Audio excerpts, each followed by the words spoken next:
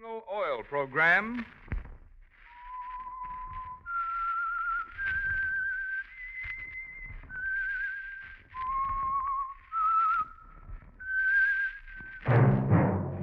That whistle is your signal for the Signal Oil Program, The Whistler.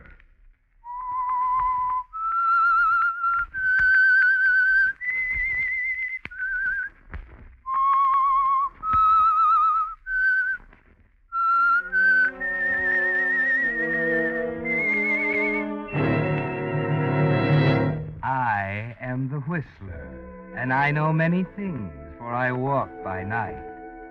I know many strange tales hidden in the hearts of men and women who have stepped into the shadows. Yes, I know the nameless terrors of which they dare not speak.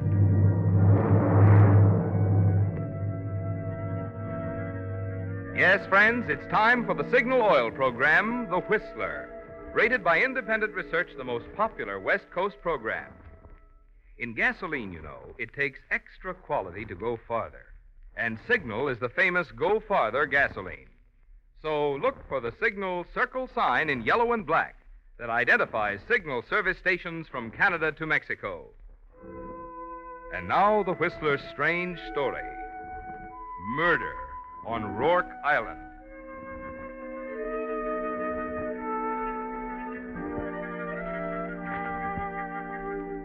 The murder on Rourke Island had a curious beginning. There was no hatred in Keith Brandon's mind, no anger, no malice. In the beginning, there was only relief and freedom and love for a girl named Kathy Dunn.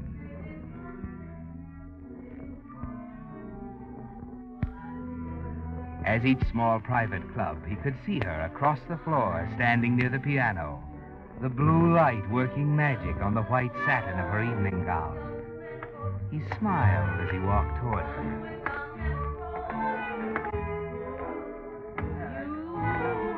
And so Hello, Kathy.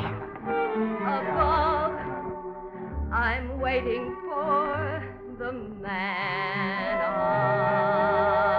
love.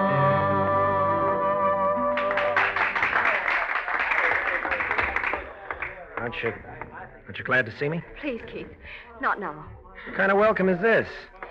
We settled everything a year ago. Now, if you don't mind. Wait a minute. You gotta let me talk to you. There's nothing to talk about. Kathy. They're all watching us.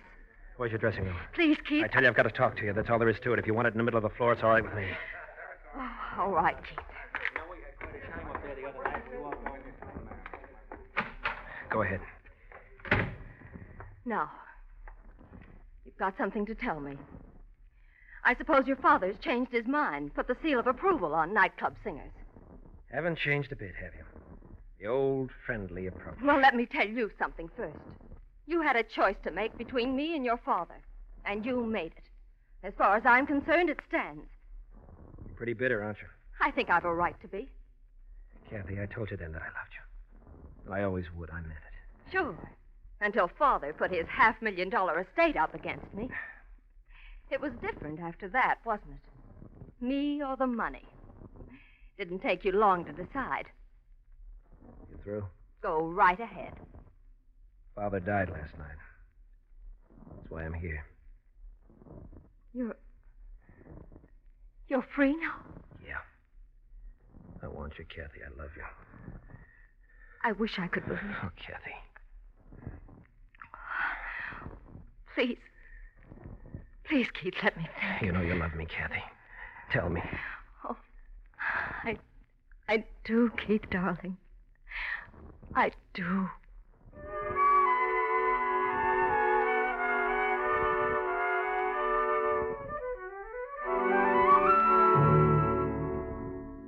It was worth waiting for, after all, wasn't it, Keith?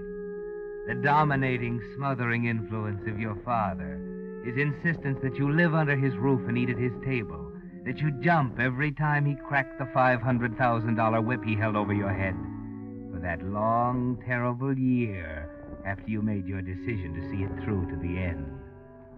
But it was worth it. And they're both yours now, Kathy and the money. Or rather, the money and Kathy. Because you know in your heart that the money will always come first. There's a wonderful feeling of freedom inside you as you drive up the tree-lined drive of your Uncle Matt's estate the next morning. It seems there was something about the will. Uncle Matt? Oh, Keith, my boy. I'm glad you're on time. This is Mr. Bradbury, your father's lawyer, executor of the estate. Hi. How do you do? Sit down, Keith. Thanks. Mr. Bradbury and I have been talking over your father's will. Doesn't it seem a little soon? 24 hours. That's the way he wanted it. 24 hours? What do you mean? It was part of his arrangement with me that the provisions of the will go into effect 24 hours after his death. The probate will come later, of course. That's why I called you in this morning, you see. Wonder why he didn't say anything to me about it. There are a lot of things he didn't talk to you about, Keith. What, for instance? His estate, for one thing. Oh, wait a minute. You're not telling me that was a change. No change. He promised me that when he died, You I'd can have relax, Keith. The estate is yours. All right, then. Suppose we get it over with. There must be some papers to sign and Just stuff. a minute. The estate is yours, Keith, but it's your father's request that I hold it in trust for you. What kind of double talk is that? Now, take it easy, Mr. Listen, Bradley. Uncle You Matt, better if let me finish, Keith. According to the will, I'm to hold the estate in trust. But there'll be monthly allotments to you out of the income. And you will be eligible to receive them as long as Go on. you live with me under this roof. He can't do this to me. He's dead. That money's Wait mine. a minute, Keith. He tortured me, kept me prisoner in this house for years. He can't do it anymore. You hear? He's dead. He can't reach up out of his Keith, grave. get a hold of yourself. I don't care. I don't care. Sorry I had to slap you, Keith. I just had to do it. Sit down. Uncle Matt. Sit down, I said. Now, whether you're aware of it or not, your father was very fond of you. He felt you still need someone to look out for you. I agree with him. I'm of age. I can take care of myself. You're a highly emotional young man, Keith. Not as stable as you might be. What do you mean, not stable? You did attempt suicide once over a girl. So what? I was a kid in high school. Well, maybe so. I remember it seemed pretty important to your father at the time. So I do a crazy thing in high school, and he decides I need a guardian for the rest of my life. Why are you trying to make excuses for him, Matt? You know what's behind it all as well as I do. He was a bitter, selfish old man who had to have things his own way even after he was dead. Well, this isn't getting us anywhere, Keith. Let's get the thing settled. Nothing I can do then? Tell him, Bradbury. The will takes effect tonight, Mr. Brandon. According to its terms, you must live with your uncle 6 days out of every week. Suppose I refuse. The estate goes to the public hospital fund. I see. How long does this go on? As long as your uncle is alive.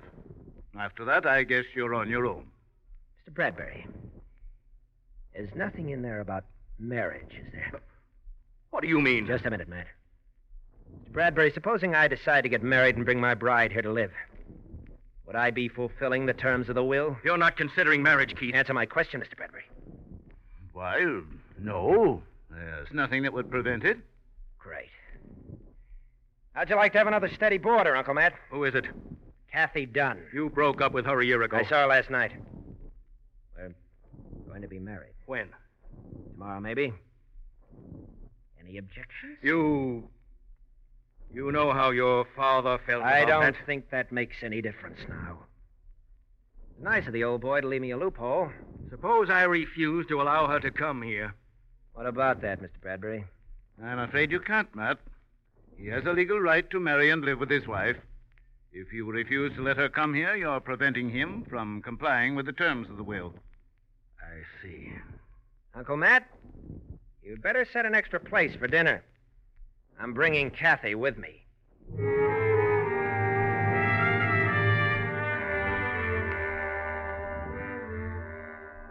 Well, Keith, you're feeling a little better as you drive away from the house toward Kathy's apartment on the other side of town.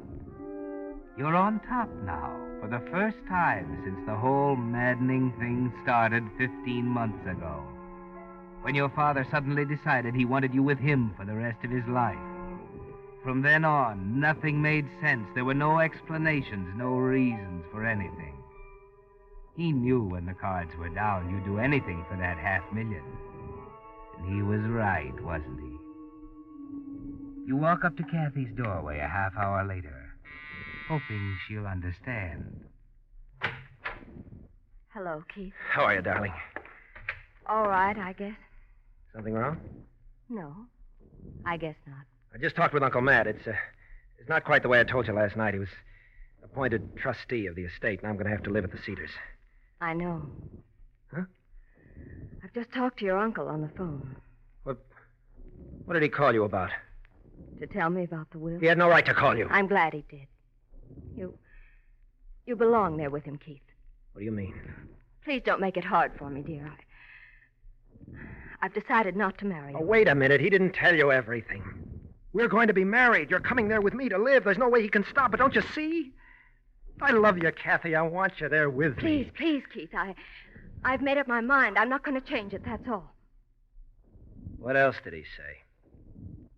Tell me, Kathy. Nothing What else. made you change, then? You wanted to marry me last night. What made you change your mind? Keith, There was please. something else. He told you something else, some vicious, underhanded lie. No, Keith. I'll kill him. That's what I'll do. I'll kill him. Keith. Sorry I said that, Kathy. You'd better go now. Yeah. I guess you're right. Kathy, Yes, Keith? don't tell anyone what I just said, will you? Of course not. I'm sorry I said that. I said I'd kill him.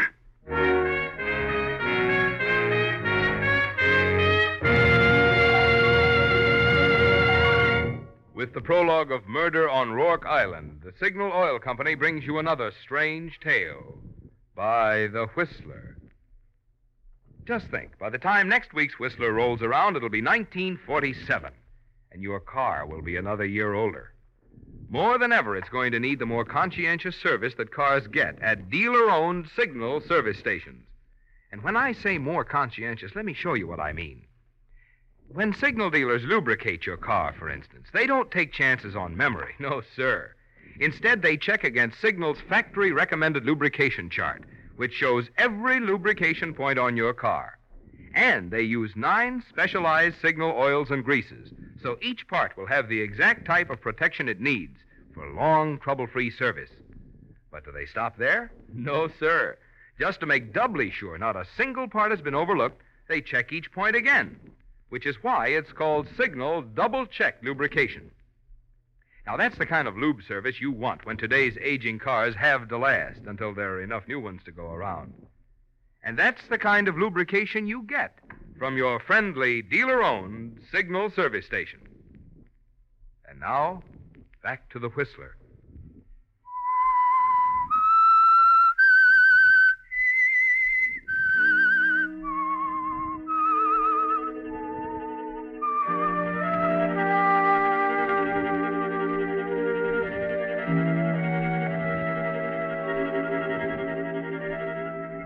Well, Keith, it came to a climax that morning in Kathy's apartment. All the hatred, the frustration, the rage against the idiotic demands of your father welled up inside you and exploded in a single remark. I said I'd kill him. And though you don't know it, the elements are all there, and a pattern is beginning to take shape for the murder on Rourke Island.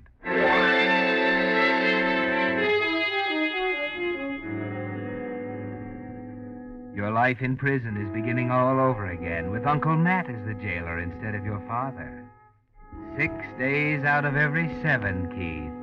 You're free to come and go as you wish, but 6 days out of every 7, you must live with Uncle Matt at the Cedars. There you are, Keith. Thanks.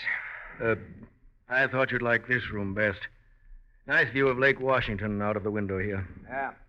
Great. I can hardly contain myself. We want you to be happy here. Is that in the will, too? What? Does it say I have to be happy? You don't have to stay here, Keith.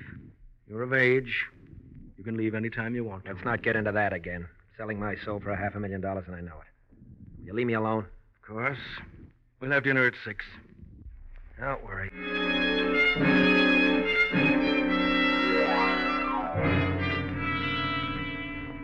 And so it begins again, Keith. And during the weeks that follow, your life falls into a rigid pattern. Breakfast at 8, dinner at 6, evenings in the library with Uncle Matt poring over his stamp collection. And you know it will last as long as he lives. That only his death can bring you at last to the thing you suffered for. Before long, you realize the will to murder is somewhere inside you. But it's not until a night in early spring that it finally crystallizes into a plan.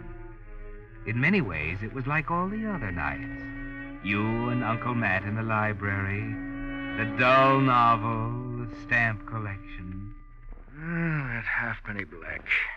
If I wasn't such a tightwad... What was that? Just saying, if I wasn't such a tightwad, I'd buy that halfpenny black. Stamp dealer in town's got a fine used copy, but he wants $40 for it. Oh. Kind of quiet tonight. Yeah. Wouldn't be surprised if we had a little rain. When the wind's from the southwest, rain's sure to follow. Do I always say that? Every night at 8:55. You never miss. Going to bed? I got a headache. Any aspirin upstairs? Ought to be some in the medicine cabinet. Oh, thanks. I'll take a look.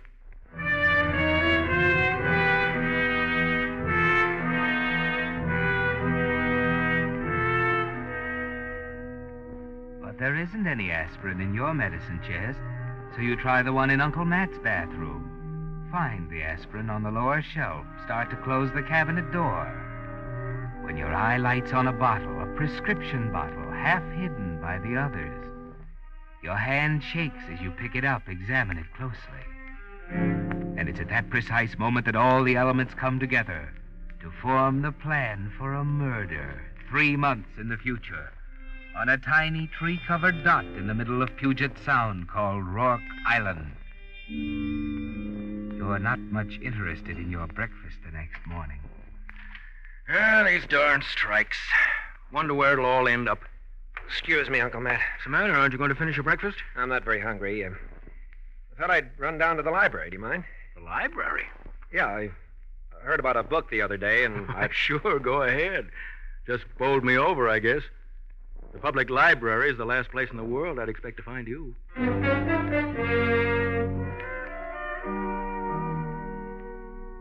Yes, I know I haven't a card, but I don't want to take the book out. I just want to look at it here. What was the title again? Materia Medica. It's a textbook on drugs.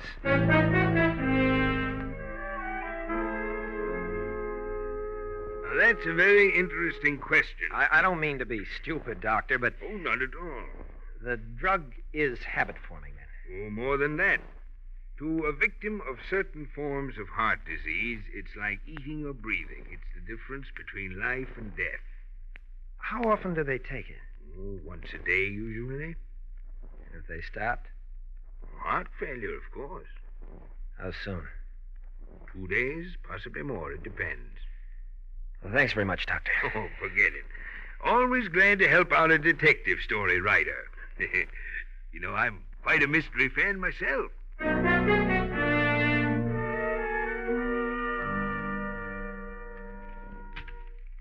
Hmm.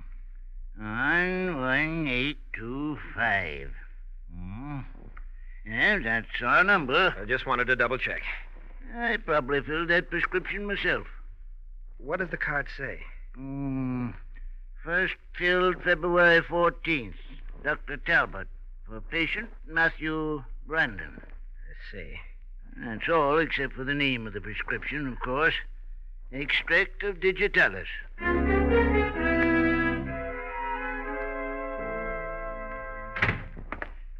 Hello, Uncle Matt. Well, you must have done a lot of reading. Been gone all day. Oh, I had a few other things to do. Oh? Yeah, you know what today is? Saturday? April 16th. Big day, isn't it? Keith, how did you know? Never forget a birthday. Here. An envelope? Be careful how you open that. Yes. Here, let's see. Why, it's empty, isn't it? Look down in the corner there. Oh, a halfpenny black. That's right. Stamp you've been Keith. wanting. Okay? I don't know what to say, Keith. Let me say it, will you? I Took a long walk today, Uncle Matt. I did a lot of thinking about you and me. I've been awfully wrong. I want things to be different now. I really believe you mean that, Keith. I do. Don't worry, boy. I always thought you had a great heart. Things will be different now.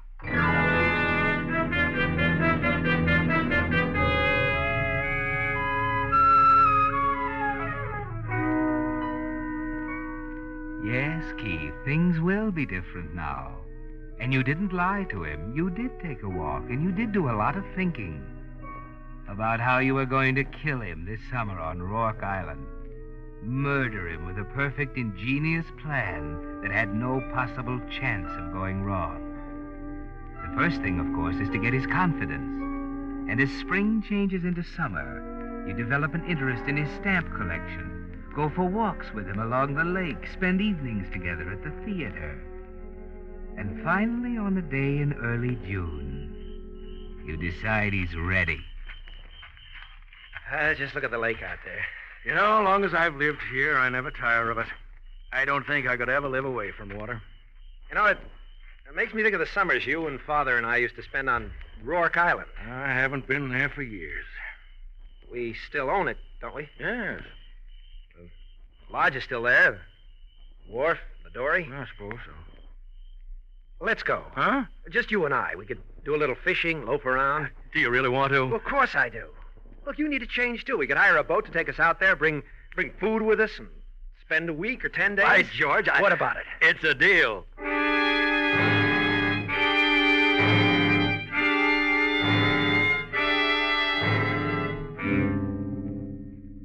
Three days later, as you stand on the jetty on Rourke Island and watch the boat moving out into the Sound on its way back to Seattle, you realize that there's no way you can fail now. That by the time the boat returns, Uncle Matt will be dead of heart failure, and at long last, the legacy will be yours. The doctor told you he couldn't last 2 days without Digitalis. 9 should make it certain.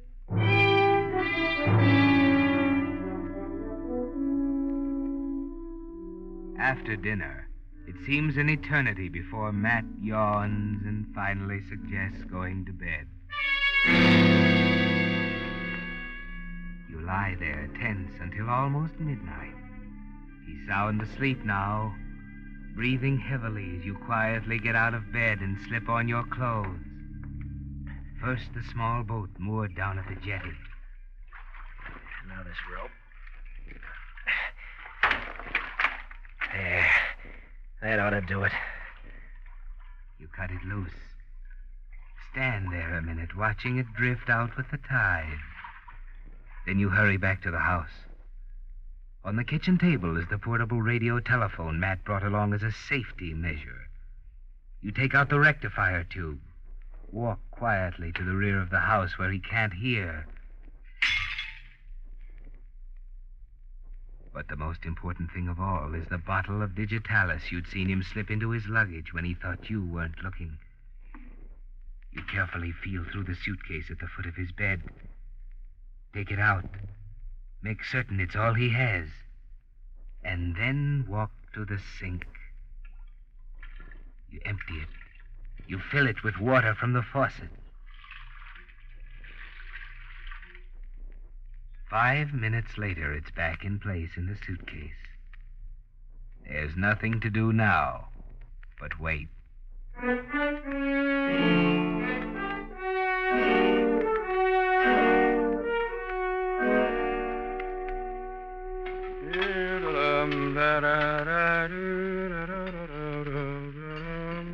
How'd you like your eggs, Keith? Up easy. Right.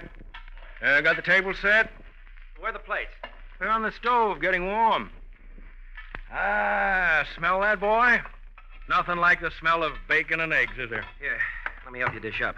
Take care of the coffee, will you? You know, Keith, Yeah? we're going to have a great time together from now on, aren't we? What's the matter? Nothing. Let's sit down to breakfast, huh?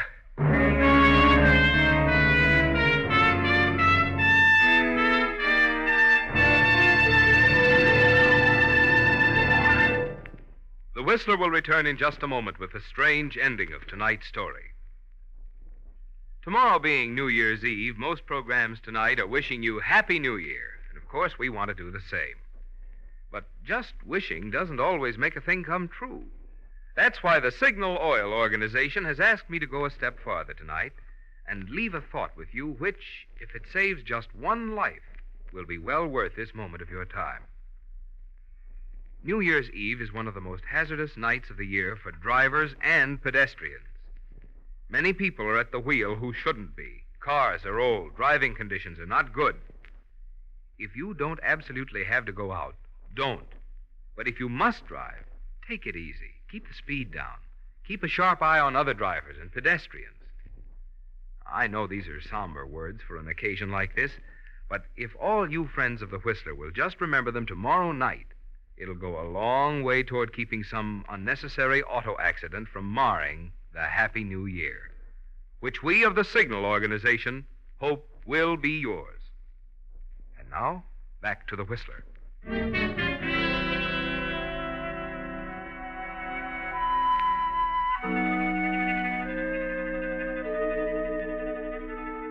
Well, Keith, it's a little unusual to be sitting down to breakfast with a man you know is going to die in a day or two. Yes, it's all done now, isn't it? Your only chance of getting away from Rourke Island vanished when you cut the boat adrift down at the dock and smashed the rectifier tube of the radio telephone Uncle Matt brought along for safety reasons. Yes, the murder has been committed already, hasn't it, Keith? It happened the moment you emptied his bottle of Digitalis down the sink and refilled it with plain water. He might last 48 hours, but it's a good 9 days until the boat comes back from the mainland, and you know it'll happen long before then. Halfway through breakfast, you look up from your plate to see him watching you, a quiet smile on his face. Your father never would have believed you could eat like that. You know, Keith, you're a different boy now than the one he knew. Is that good or bad? It's wonderful. I'm going to do something I promised him I'd never do. I won't be with you forever. I think you can take it now. What do you mean? He was afraid you'd kill yourself if you ever found out about it. That's why he was so unreasonable about your staying home. Why he refused to let you marry. That's why he wanted me to take care of you. What are you talking about? See this? Digitalis. I'm going to let you take care of it now. Matt. You'd better develop a lot of respect for it, Keith. You've been getting it secretly in your coffee for 2 years now. It's the only thing in the world that's keeping you alive.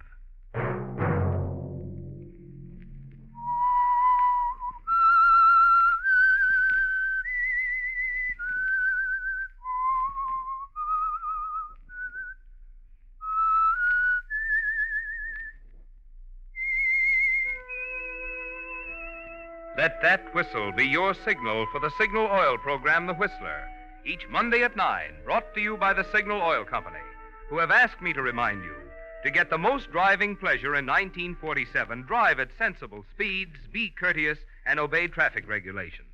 You'll go farther and have a happier new year. Featured in tonight's story were David Ellis and Charles Seal. The Whistler was produced by George W. Allen, with story by Harold Swanton, music by Wilbur Hatch, and was transmitted to our troops overseas by the Armed Forces Radio Service. This is Marvin Miller speaking for the Signal Oil Company. This is CBS, the Columbia Broadcasting System.